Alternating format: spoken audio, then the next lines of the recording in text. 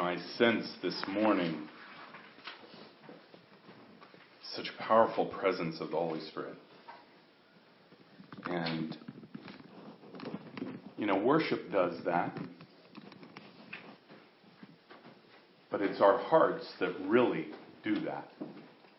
It's when there is a receptive place in our hearts that the Holy Spirit comes and He is powerful. In fact, so powerful that it's almost palpable in the atmosphere. I don't know if you've ever experienced that where you feel, not just in your spirit, you feel His presence, but literally in the tangible atmosphere, you feel His presence. Do you know that's what He promises us? Do you know when it says, seek and ye shall find, knock and the door will be opened unto you? Right? He's talking about not just finding out who He is, not just realizing His attributes, not just knowing, that He's going to be there when we need Him. Seek and you'll find. If we seek Jesus Christ and we seek intimacy with Him and we seek His presence, we're going to find His presence. We're going to realize the intimacy of His proximity. See, you have to understand something. He doesn't live and is confined to a three-dimensional world like we are. However, He inserts Himself into that world to be with us. That's what He did when He was born as a man. He literally inserted Himself as the creator, as the God of the universe. He inserted Himself into His own creation. One, it was to die for us, to give us hope, to give us the possibility of eternal life with Him. To break that chain of sin that damned mankind. But do you know it was more than that? It was to be with us. He's not just sitting up in heaven looking forward to the day that we come up there and we could just be with Him. He wants to be with you right now. He wants to be in this place right now. In a very real and tangible way. So when you seek Him, you're going to find Him. If we seek Him as a church, we're going to find Him. We're going to realize that He's right here with us. It's interesting because we're starting a new series today. It's a 3-part series and called Ready, Set, Go. I'm going to do the first part. Alexis is going to do the second part next week. And then I'll finish up with the third part. But I'm going to begin with an example that I think is fitting for today. How many in here have played football? A few of us. Okay. Well, if you know anything about football, you know right now we are in playoff season. As a matter of fact, how many watched the games yesterday? A couple of us. Man, last night, that was quite a game. Brendan, I am so sorry. I know you're a Packers fan. But what a game. What a game. It was amazing. I am convinced, however, that God is a football fan. I'm convinced of this, and just to let you in on a little insight into just what I know to be true, he's going to be paying special attention to the game today at 4:30. Okay? Yes, we are, you notice I'm saying we are Bronco fans. We are. No, but there's a lot that goes into, I played football in high school and some in college, and there is a lot that goes into being on a team like that. Now, it doesn't have to be football, it could be any team sport, okay? Any team, anything for that matter. And because at first when I thought of this Ready, Set, Go, I thought of perhaps a running track. Okay, and I thought, well, that doesn't really apply because it is about us individually with Jesus Christ, but it's also about this team. Because we are a body of members made up with different abilities, different callings, different pieces of the entire puzzle. And so in coming up with this thought and wanting to come up with an example, I thought of this team example because that's really what we are. And this if you think about it in terms, again, I'm going to use football for the example here. In football, you don't just decide, I'm going to play football. You throw on some pads, run out to the field and say, use me, coach. You know, if you do that, we used to call those people freshmen. And we used to teach them how that isn't how you do it. Okay, certainly not on the football field. Don't come out there thinking you've got it all together. Especially if you say that to a senior. Because they have pads on too. And they know how to use them. And so when you get on this team, you get on this team, one, because you have begun to sacrifice what it takes to be on this team. You've started to work out. You've started to lift weights. You've started to run. You've started to eat right. To build your body, build your muscles in such a way that they're going to perform for you when you need them to perform. Right? That's all before you even get on the team. Right? You've already mentally begun to prepare yourself. Because again, when you play football, it's a contact sport. When you play football, you go there with the understanding that I'm going to get hit. Now, for me, that's the part I enjoyed. I went there with the understanding, not so much that I was going to get hit, but that I got to hit. And I found out that was so much more fun than getting hit. But even with that, the coach had ways of teaching you how to take a blow. I'll never forget. This was in college. And I don't know what it is, but things change when you go from high school to college in sports. Things change. I don't want to say the fun is taken out of it, but in a way it becomes so much more serious, so much more of a job. And I'll never forget, we were doing 3-a-days, if you can believe this, in 99-degree weather down in Virginia on this island that, praise the Lord, is washed out now and they no longer use it. I'm pretty sure that God did that on purpose. But we're doing 3-a-days out there, and the 3-a-days are 2 to 3 hours each time. And one of the first things that we did, I played tight end, and one of the first things we did was we had to do this thing called a splatter drill. Okay, just the name is not inviting.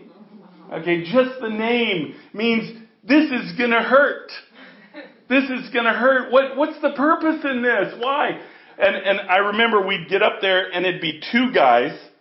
They'd face each other about 7 yards apart. Okay, they'd get down. The one who was going to be splattered would get in just a crouching position, like a defensive crouching position like this. Okay. The other one got to be in a 3-point stance about 7 yards away. He had one purpose and one purpose only. To splatter me. To put me on my back. To make it to where I was out of the play. Right? That was his job. And by the way, this whole drill was about him. That's why I was just there to receive. This drill wasn't about me receiving. It was about him splattering. Right? And there was purpose in this, by the way. It wasn't just sadistic. Part of it, I think, was the 3-a-days and weeding out. We started with over 100 people who had come out for my freshman year and whittled it down to I think it was the basic 56. And he didn't have to cut anybody. I mean, we had full scholarship, full ride guys quitting after a week. It was ridiculous. But anyway, so this guy 7 yards from me, he is over there, and it just so happened The first one I got was the starting tight end, who was a senior. Now, I don't know if you understand this about sports, but seniors love to prove things to freshmen. Okay, I was probably 200 pounds. I mean, I was a rail. I was the height I am now. I was 6'5", 200 pounds. I was skinny. Okay, he was probably 245, maybe. Not an ounce of fat on him. An All-American. And he is going to splatter me. And so the first time he did, I let him do it. And that's what they said. Just let them do it. So he hit me so hard. It rung my bell. He put me on my back, rung my bell. I had a headache after that. Okay, well, we didn't just have to go through that once. We go through that and we go through a line. Now, I want you to understand something. I didn't have to be there. Okay, this was my choice. This was what I was doing, knowing that my goal was to be on this team that I wanted to be a representation of. So, I learned something though in that first splatter. I learned that I didn't have to take what he gave me. Okay? Now, the other guys said, no, just take what they give you, because then it's all over with and you just wait for your next time around. And you keep going this circle. And in this circle, I got to be the splatterer too. So those were the times you look forward to. To be the splatteree wasn't so much fun. Well, the next time around, I don't know why it worked out this way, but it seemed every time I got him. He was the one coming after me, this 245-pound All-American coming after me from a three-point stance as hard as he can, and I'm just sitting there like one of these dummy bags. And I thought, you know what? Not this time. No way. I don't care if I have to be here until nighttime. I can't have him hit me like he hit me the first time. And so this time when he came after me, I leaned into him. And I crouched down a little bit more so he didn't get underneath my helmet. Okay? And we hit, and basically we stood up. And he looked at me with the funniest look. He looked at me like, are you stupid? Do you realize we got to do this again now? Well, I didn't realize that. But coach said, do it again. And I thought, okay, now my pride is going to start working into this, because now he's going to be even madder at me. I have a senior that's mad at me, and he's going to come at me even harder. I'm going to dig in even harder. And I did. We ended up doing this thing 7 times. Okay, 7 times until he finally, this senior hit me so hard, I could not help but go back, and I thought, yes, it's over. Thank you, Lord. Just let me lay here for a little bit. Okay, so I tell this story because there was a lot we went through. 3 weeks of 3-a-days. Okay, crazy. It was ridiculous. We would lift. Here, let me explain our day to you. Okay, we would get up at 5 a.m. They would force feed breakfast. Okay, force feed. I gained 30 pounds in that first semester, and not an ounce of it was fat. Okay, they force fed the skinny ones apparently.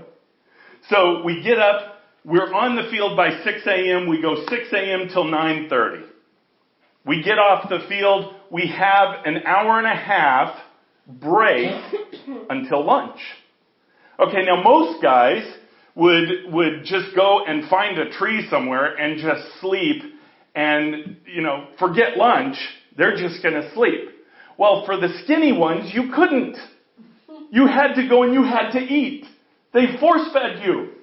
And so then you do another 2.5 hours to 3 hours in the afternoon. Then you have that other hour and a half to 2 hour break, and then you come in for the evening. This went on for 3 weeks. Why did I stay there for that when so many didn't? I wasn't on scholarship. Why did I stay there to receive that beating, that turmoil, when I didn't have to. It was because the end goal was so important to me. Being on that team was so important to me. Going through what I had to go through didn't matter. As long, I know that I wasn't going to die. That much I knew. Nobody had ever died before. And I felt pretty confident I wasn't going to be the first. So that set aside, I thought, you know what, I can take anything. I can handle anything in that, 3 days, in that pre-season workout to be able to get on this team. So I stuck with it. And there were things that we endured that were very difficult. There were times when you really didn't see the end. You were told there was an actual season coming up, but you're really not sure that that's true. You were told that school was about to start, but I don't know, I'm sitting on this island and there's no way off this island. I remember sitting there one time with a friend of mine, Jim. He and I were sitting there and all we talked about that whole break was, I think we could swim this. I think we could swim across and get away and they would never know we're gone. And we just don't come back. And it was funny because right at that time, I don't know if you're familiar with fish down in Virginia, but anybody know what a gar is? Okay, a gar is it's called an alligator gar, and it's because the mouth is about half the size of its whole body. And it's got these just mangy looking teeth hanging out of its mouth. And about the time he and I are talking about, I know we could swim this, here swims this gar right past us. And I'm thinking, okay. Well, that's a metaphor to me. And clearly we're not going to jump in and swim across. But in reality, did I have to be there? No. In reality, could I have quit at any moment? Yes. See, in reality, it was my choice. That's how the kingdom of God is. That's how we work here on earth applies in the same manner. We don't have to do it. You don't have to engage in God. You don't have to seek Him intimately at all. You don't have to do it. When you accepted Jesus Christ into your heart as Savior, you were bought with a price, right? 100% grace, He did everything. You have your ticket to heaven. He is not a taskmaster that stands above you and says, now you are mine and you owe me. He's not going to do that. Why? Because the one thing He wants from us, He can't get by forcing it. He wants our love. He wants us to seek Him in love. That is His joy in our relationship, is love. So just like I didn't have to be there in that preseason workout, I knew I wanted to be a part of the team. So it was important to me to get through what I needed to get through. It's no different in the Christian life. See, we have things that we're called to. We've been talking about this for a year now. What Ignition is called to. And that could be a little overwhelming. That could be a little crazy when you think about it. I've said it many times. We're a church in a living room. And yet God has been so clear in calling us all over the world. To 7 places to be exact. Okay, now when you think about that, you can think, well, that's a little overwhelming. I don't want to be part of that team if it's going to cost me this much to be there. But do you understand that wherever you're called, it's not about Ignition's calling. It's not about God, even what God wants you to do with your life. If you're called into ministry, if you're called into something else, it's not even about that. The very thing that He wants from us, you will never be able to run from. And that is His love. He never stops loving you, but you will never be able to get past the point of loving Him. Why? Because we're His. When we've accepted Him into our heart, we were bought with a price. That price is love. When we choose not to give Him love, when we choose not to seek Him, not to have intimacy with Him, there's something we're missing. You may not be able to put your finger on it, but all of a sudden things just don't work right in your life. All of a sudden there is no peace in your life. There's no joy in your life. And you wonder why? Well, it's got to be this job. This job that I got, it just steals my joy. It takes all my peace. It's my job, or maybe it's my relationships. Maybe it's my husband. Maybe it's my wife. Maybe it's my girlfriend. Whatever, my boyfriend. Maybe it's these other things that are stealing my joy, but that's not it. See, if you're Christian, if you have accepted Jesus Christ into your heart, and you're struggling with some things like that, it is because God is calling you to intimacy. He is calling you to a greater level than you are right now in relationship with Him. He's not calling you to that so you could do things for Him. It's not about what we do for Him. We've talked about that before. What we do for Him, the ministry, the fruits that we produce, is a production of our intimacy with Him. So He makes it really simple. He just says, look, just love me. Just come after me in intimacy, and I give you that peace. I give you that joy. I give you that love. I give you those things that your heart has a hole for. What you need. So this whole concept of being ready. Okay, I want you to picture this football team.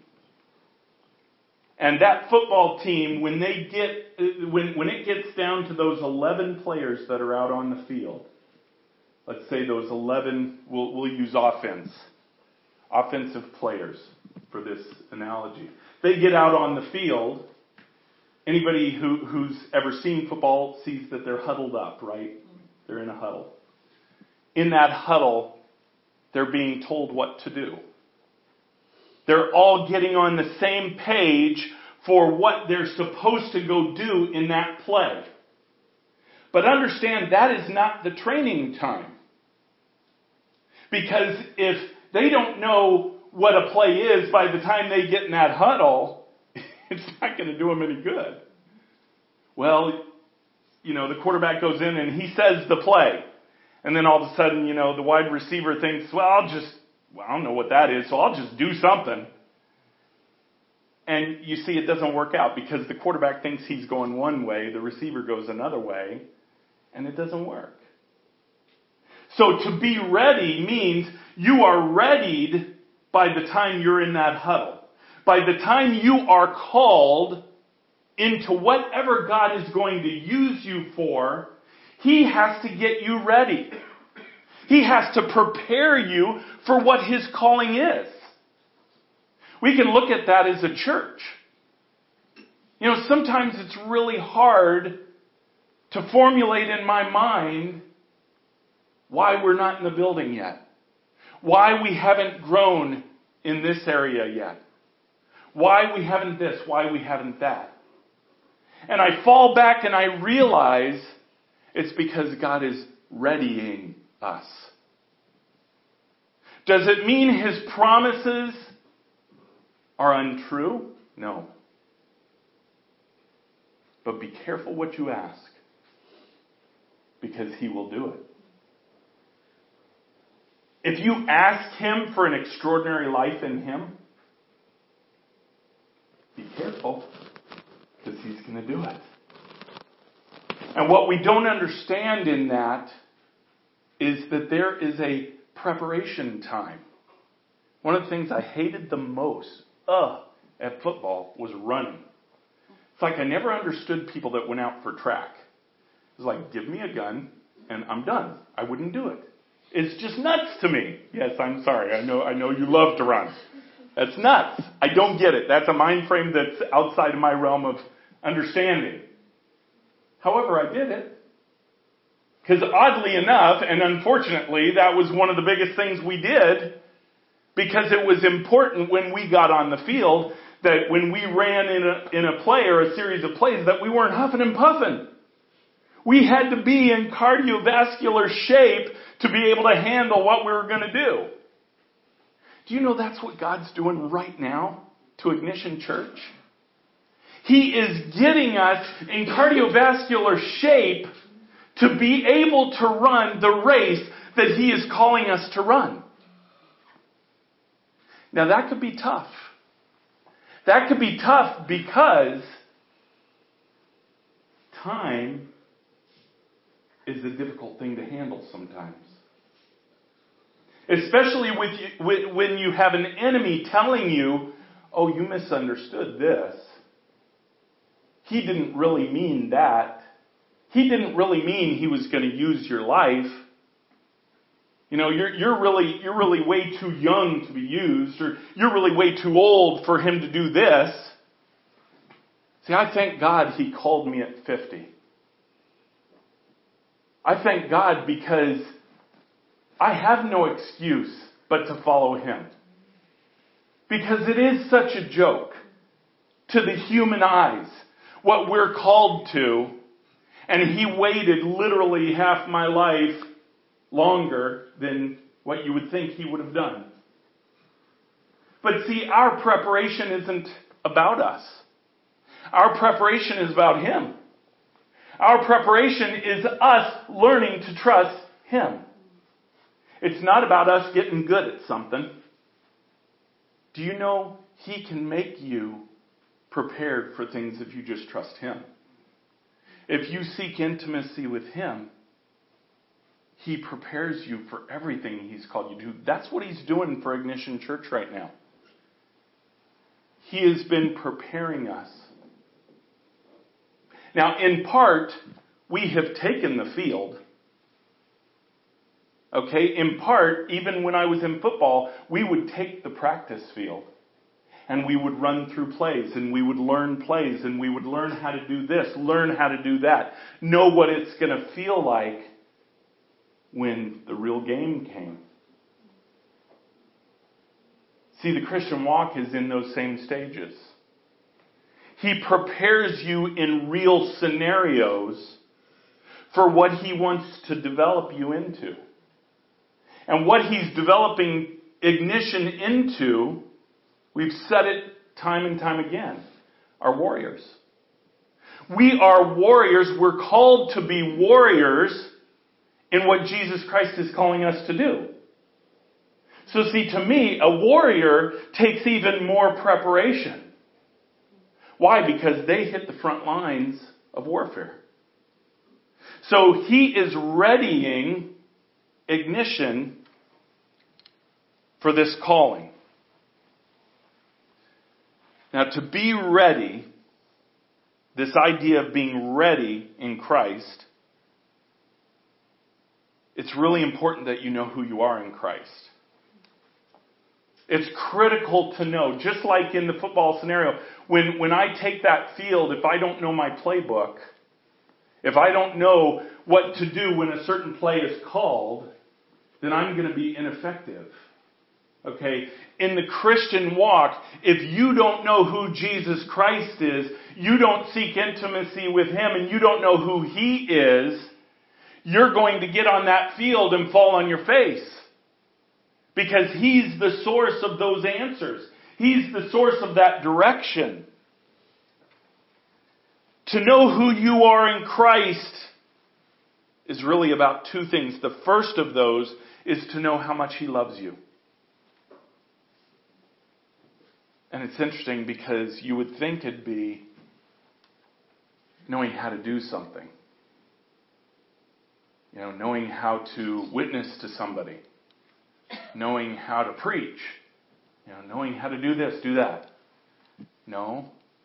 That's not what he says in the Word of God.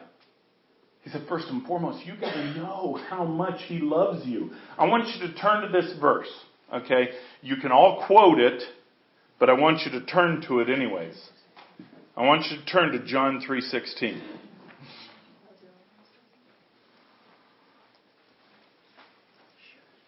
And I want to read this together. We're going to read 16 and 17, but I really want you to soak this in. I know you've quoted it a million times. But I want you to soak these verses in. John 3:16 and 17 say this, "For God so loved the world that he gave his only Son, that whosoever believes in him should not perish but have eternal life.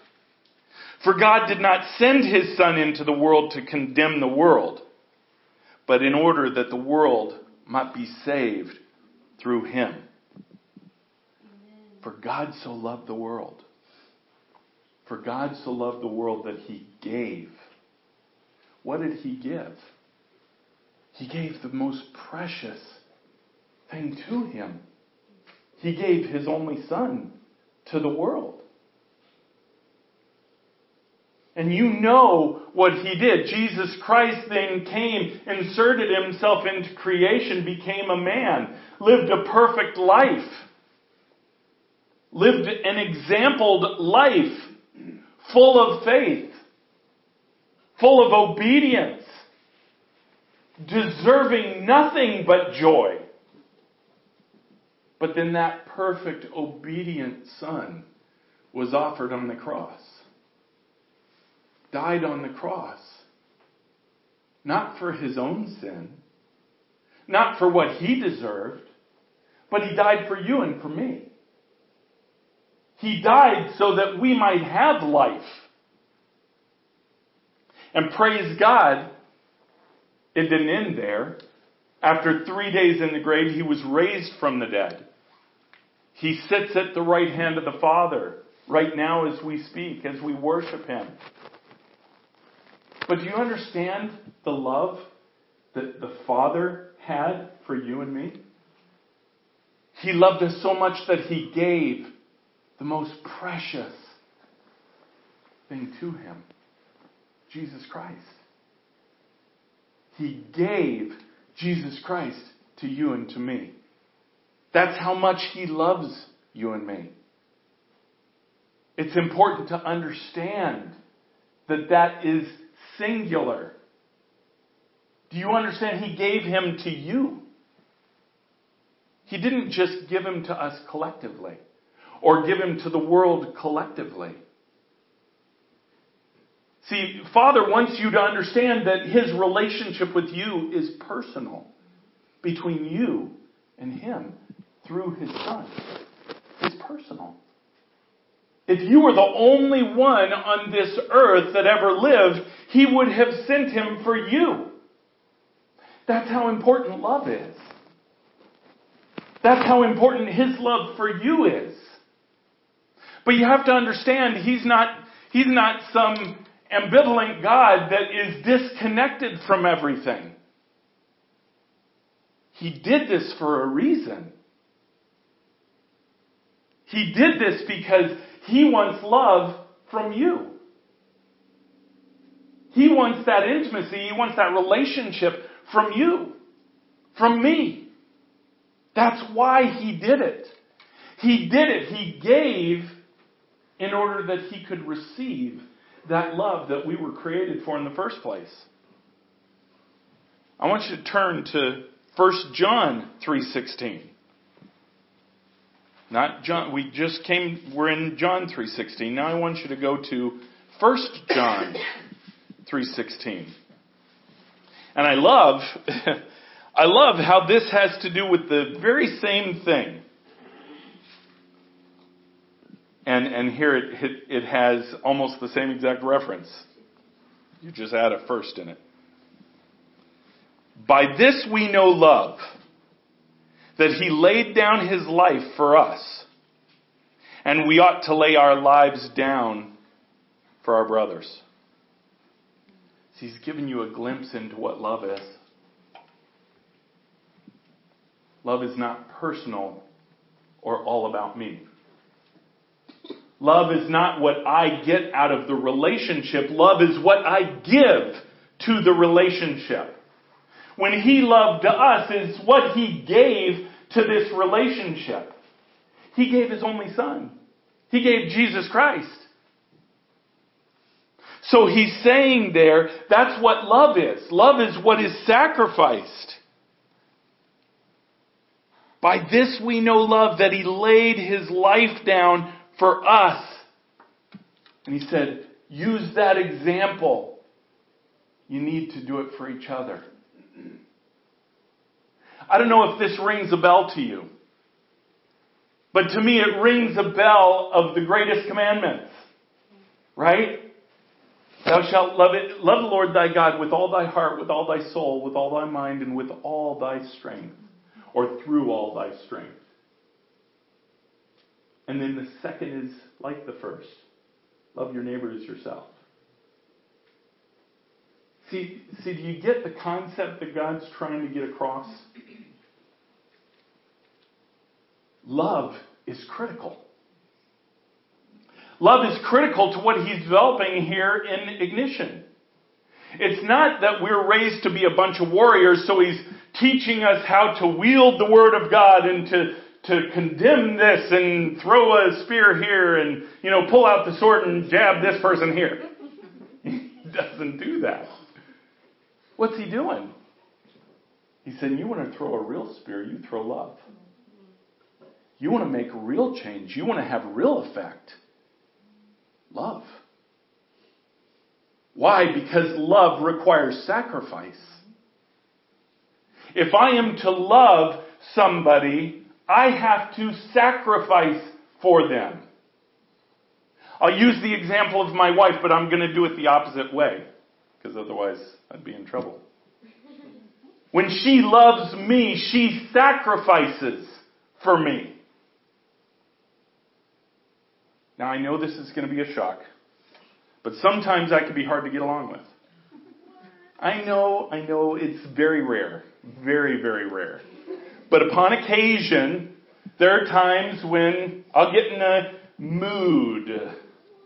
It tends to happen around football season. And when the Broncos are losing, I tend to get in these moods, right? Okay, it is those times where my wife sacrifices for me. She understands. Praise God. She understands that I am an infant at that point. And I can't be talked to at that point. She understands that I am weak. So therefore she will be strong. Not strong in hurling insults at me. I've actually noticed this the last few seasons. That she'll actually try to be soft to me to, hey, you okay? Here, let me get you a sandwich.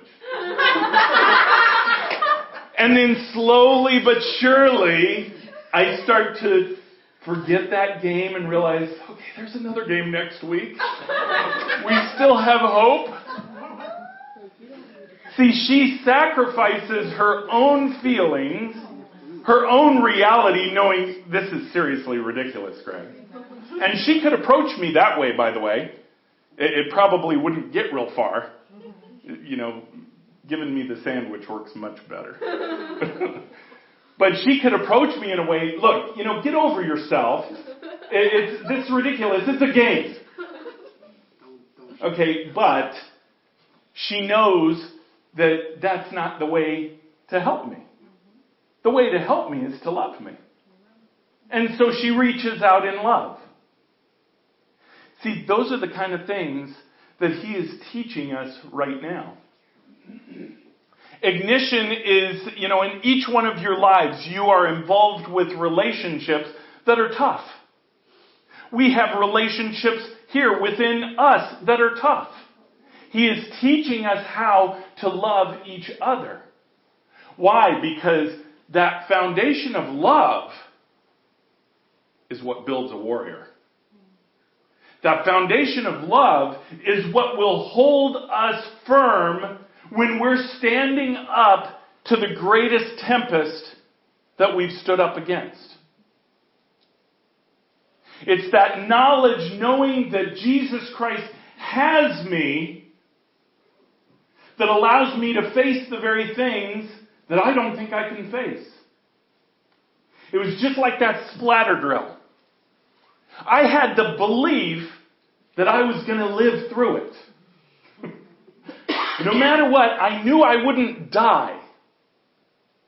There were medical aid right there and everything. So I knew I was okay. All right? But I had to endure it. I endured it because of the love I had for being part of that team. We endure what we do in the body of Christ because of what God is building in us, and we look at that love that He has for us.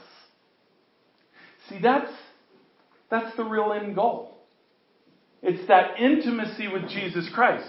Do you know when you are called to do something in Him and you are fulfilling your purpose in Him, with intimacy being the very foundation of it, do you know there is incredible joy? There is sustainable joy. And this joy that honestly doesn't even make sense. Like, you talk to some of these people that you know, are missionaries in Timbuktu, and they go from all the niceties of life, and now they're living in a hut, and they have no floor, and they have no food, and and they're happy. That's whacked. That's crazy. We look at that and we say, how do you do that? It's because they see the love that they have in relationship with Jesus Christ. And because that is what He has called them to, they revel in that love. See, when they're on the path that Jesus placed them on, there is that filling up of joy. Each one of you, bar none, each one of you have a calling in your life. Every one of you. However, if you ignore that calling, if you sidestep that calling, if you decide not to do that calling, then what happens is you bring turmoil into your life that is not satisfied by love. Understand, it's not about the turmoil. It's about the love. It's about the intimacy. When we are following God's path, no matter where it takes us, there's intimacy with Him. So the difficult things we go through, they're wrapped in love. See, 1 Corinthians 13, love covers everything. That includes being splattered on my back. That includes going through relationships that are tough. That includes learning how to work together as the body of Christ. All of these things make us ready to fulfill this calling. But see, in all of this, the enemy tries to get in. He tries to get in and mess up whatever he can. It's also important to understand who the enemy is, but what his intention is. See, if you don't really know that the enemy is after you, you think, well, he just wants to kind of make my life tough, and, he did this and that was, he's a real character. If you think that is the enemy's intention, then you're deceived. See, because the Bible says he's like a roaring lion seeking whom he can devour. Not seeking whom he can give a hard time to. Not seeking whom he can make them a little frustrated. He is seeking you to devour you. To devour you. There is an enemy out there seeking to devour you. There's an enemy out there seeking to devour Ignition Church. to stop us dead in our tracks because of what God has called us to do. We have to understand He's at work. We also have to understand that He has no authority over us. He can do nothing that God does not allow. And God gave us the authority over the enemy. So in understanding that He is coming after us in what we're doing, even that makes us ready. Because when you go out onto the football field, it's not just 11 guys playing offense. Hi, go, oh, touchdown, awesome. No, there's 11 guys opposing you. There is a whole nother team on the other side that has a different agenda. That team wants to destroy you. Don't be fooled. On the football field, there are not friends. I can attest to this. You can be friends when you're off the field. But when you play an opponent, they are just that. They are the opponent. They want to destroy you. Watch pro football sometimes. They keep it within the legal bounds, but they go after each other. There's an enemy to that offense that wants to stomp them in the ground. See, we have an enemy that wants to stop us. He wants to stomp us into the ground. We have to understand our authority in that. We can't ignore that there's not an enemy. We can't say, well, let's not think about him. Let's not worry about, I'll just let God worry about him. I'm not going to think about him. I'll let God worry about him. You're fooling yourself if you're doing that. Because he is after you. Now, God doesn't just leave you hanging there for that. He wants you to understand with the intimacy and relationship to him, you have authority over that enemy. So, see, he's doing that in Ignition right now. He is teaching us our authority in Jesus Christ. Why? Because we haven't taken the field yet.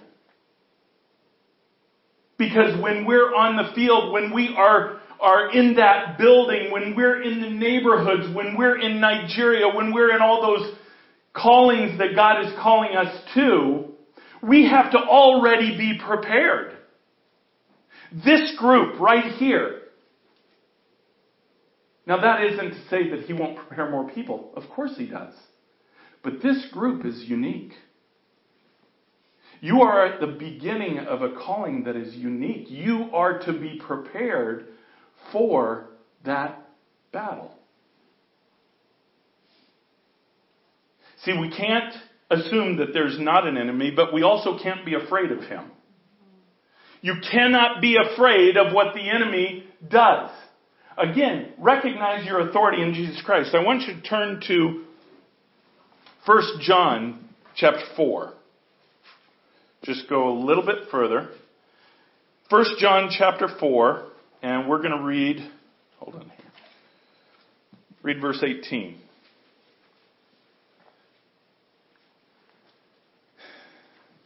There is no fear in love, but perfect love casts out fear. For fear has to do with punishment, and whoever fears has not been perfected in love.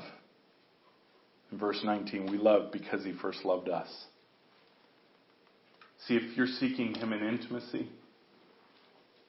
you're seeking him in love, receiving the love that he has for you, giving him the love that he deserves, there's no fear there.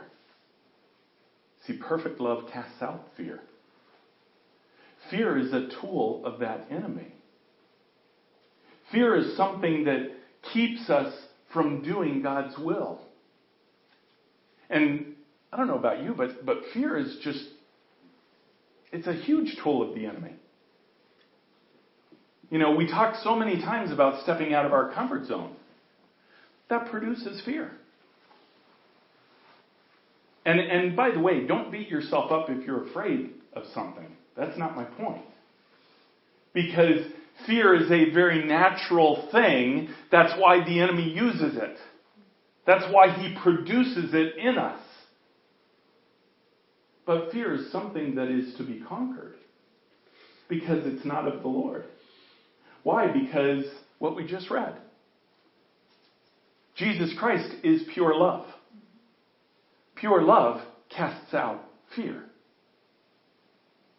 The more you draw Jesus Christ in intimacy into your heart, let him fill your life with his love, the more you're going to see that fear leave. That fear in building relationships. That fear in your career. That fear in being a success. That fear in feeling qualified to do the very calling that God is calling you to do. Isn't it funny how we are afraid of the things that God calls us to do? And it's so natural. It's so normal. That's why Satan uses that. It's almost like a first strike weapon for him. When Jesus Christ reveals to you something that he wanted you to do, some way that he wants you to direct your life in following him, in stepping out of your comfort zone and doing what he wants, immediately we start thinking of the obstacles. Immediately we start thinking of what can get in our way. Well, I don't like to speak in public. I'm afraid of that. You know what? Perfect love casts out fear. If you're afraid of something this morning, draw in more of his perfect love. If you draw in more of his perfect love, it's going to start pushing the fear out. It's not 10 steps to a better life. Well, step number 7, I'm going to not be afraid. I'm going to stand up there and not be afraid. I'm sorry, that's ridiculous. Because it might work a couple times and then you find yourself afraid about something else. Why? Because you didn't push it out with the right thing. Bible says perfect love casts out fear. Perfect love. If you have fear in your relationship with somebody, insert perfect love into that relationship. It's going to cast out fear. It's going to cast out the very things that hold us from doing God's will. I don't know. Fear is such a huge tool of the enemy. So that's the first thing. To be ready as a body, that's the first thing. I want to mention the second thing, and I talked about this a couple of weeks ago, but I want you to turn to it. Hebrews 11.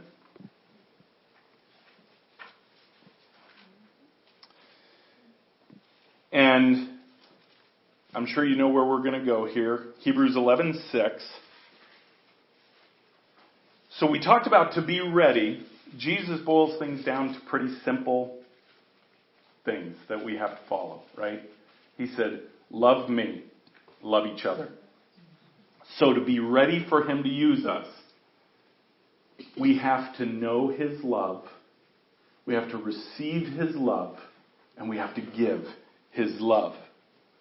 But then the second thing is he wants us to believe. Hebrews 11:6 says this, and without faith it is impossible to please him. For whoever would draw near to God must believe that he exists and that he rewards those who seek him. This is critical because it goes along with the first part. It goes along with love. Do you understand? By faith, you have to believe that if you love Jesus Christ, you are receiving love from him. You have to believe that if you are sending love in a relationship, that you are going to receive love in that relationship. Jesus Christ is perfect love. And we said before, perfect love casts out all fear. But see, that perfect love also rewards those who seek it. See, he wants us to believe that. In fact, he said, if you don't believe that, what's it say at the beginning? Without faith it is what? Impossible to please him. If you don't believe that he is the rewarder of seeking him intimately, then it's impossible to please him in what you're doing. If you're not seeking him intimately, it is impossible for you to please him.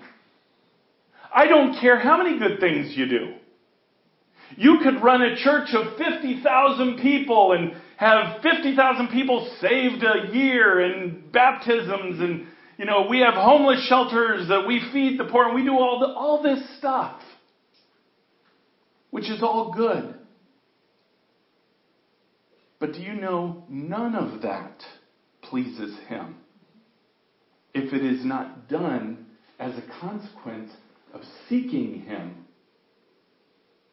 We can do good deeds in our own strength. We could be, quote unquote, good people in our own strength. Churches are full of those people. That's not what he wants. He wants you. He wants your heart. He wants your intimacy. He wants you to believe that by seeking intimacy with him, he's going to reward you for it. He's going to give you the very love that your heart craves. He's going to literally fulfill your life. So this concept of being ready, it's not spending a lifetime of buffeting our spiritual body to be able to handle the enemy. Let God do that. Be okay with it when he does do it. Don't be afraid. Don't be afraid when trials come your way. Because they will. Be excited if you're seeking him intimately. Why? Because he is the rewarder of those who diligently seek him. It's like a potter. He's molding you. Let him mold. Let him take off pieces that don't need to be there. Fall in love with him. Let him do the rest. Believe that he's doing that because it pleases him. When we have faith, believing that he is going to reward us for seeking him, it pleases him. In fact, without that faith, we can't please him. I love how God simplifies things. Life does not have to be complicated, guys. This church calling does not have to be overwhelming. It does not have to be complicated. Why?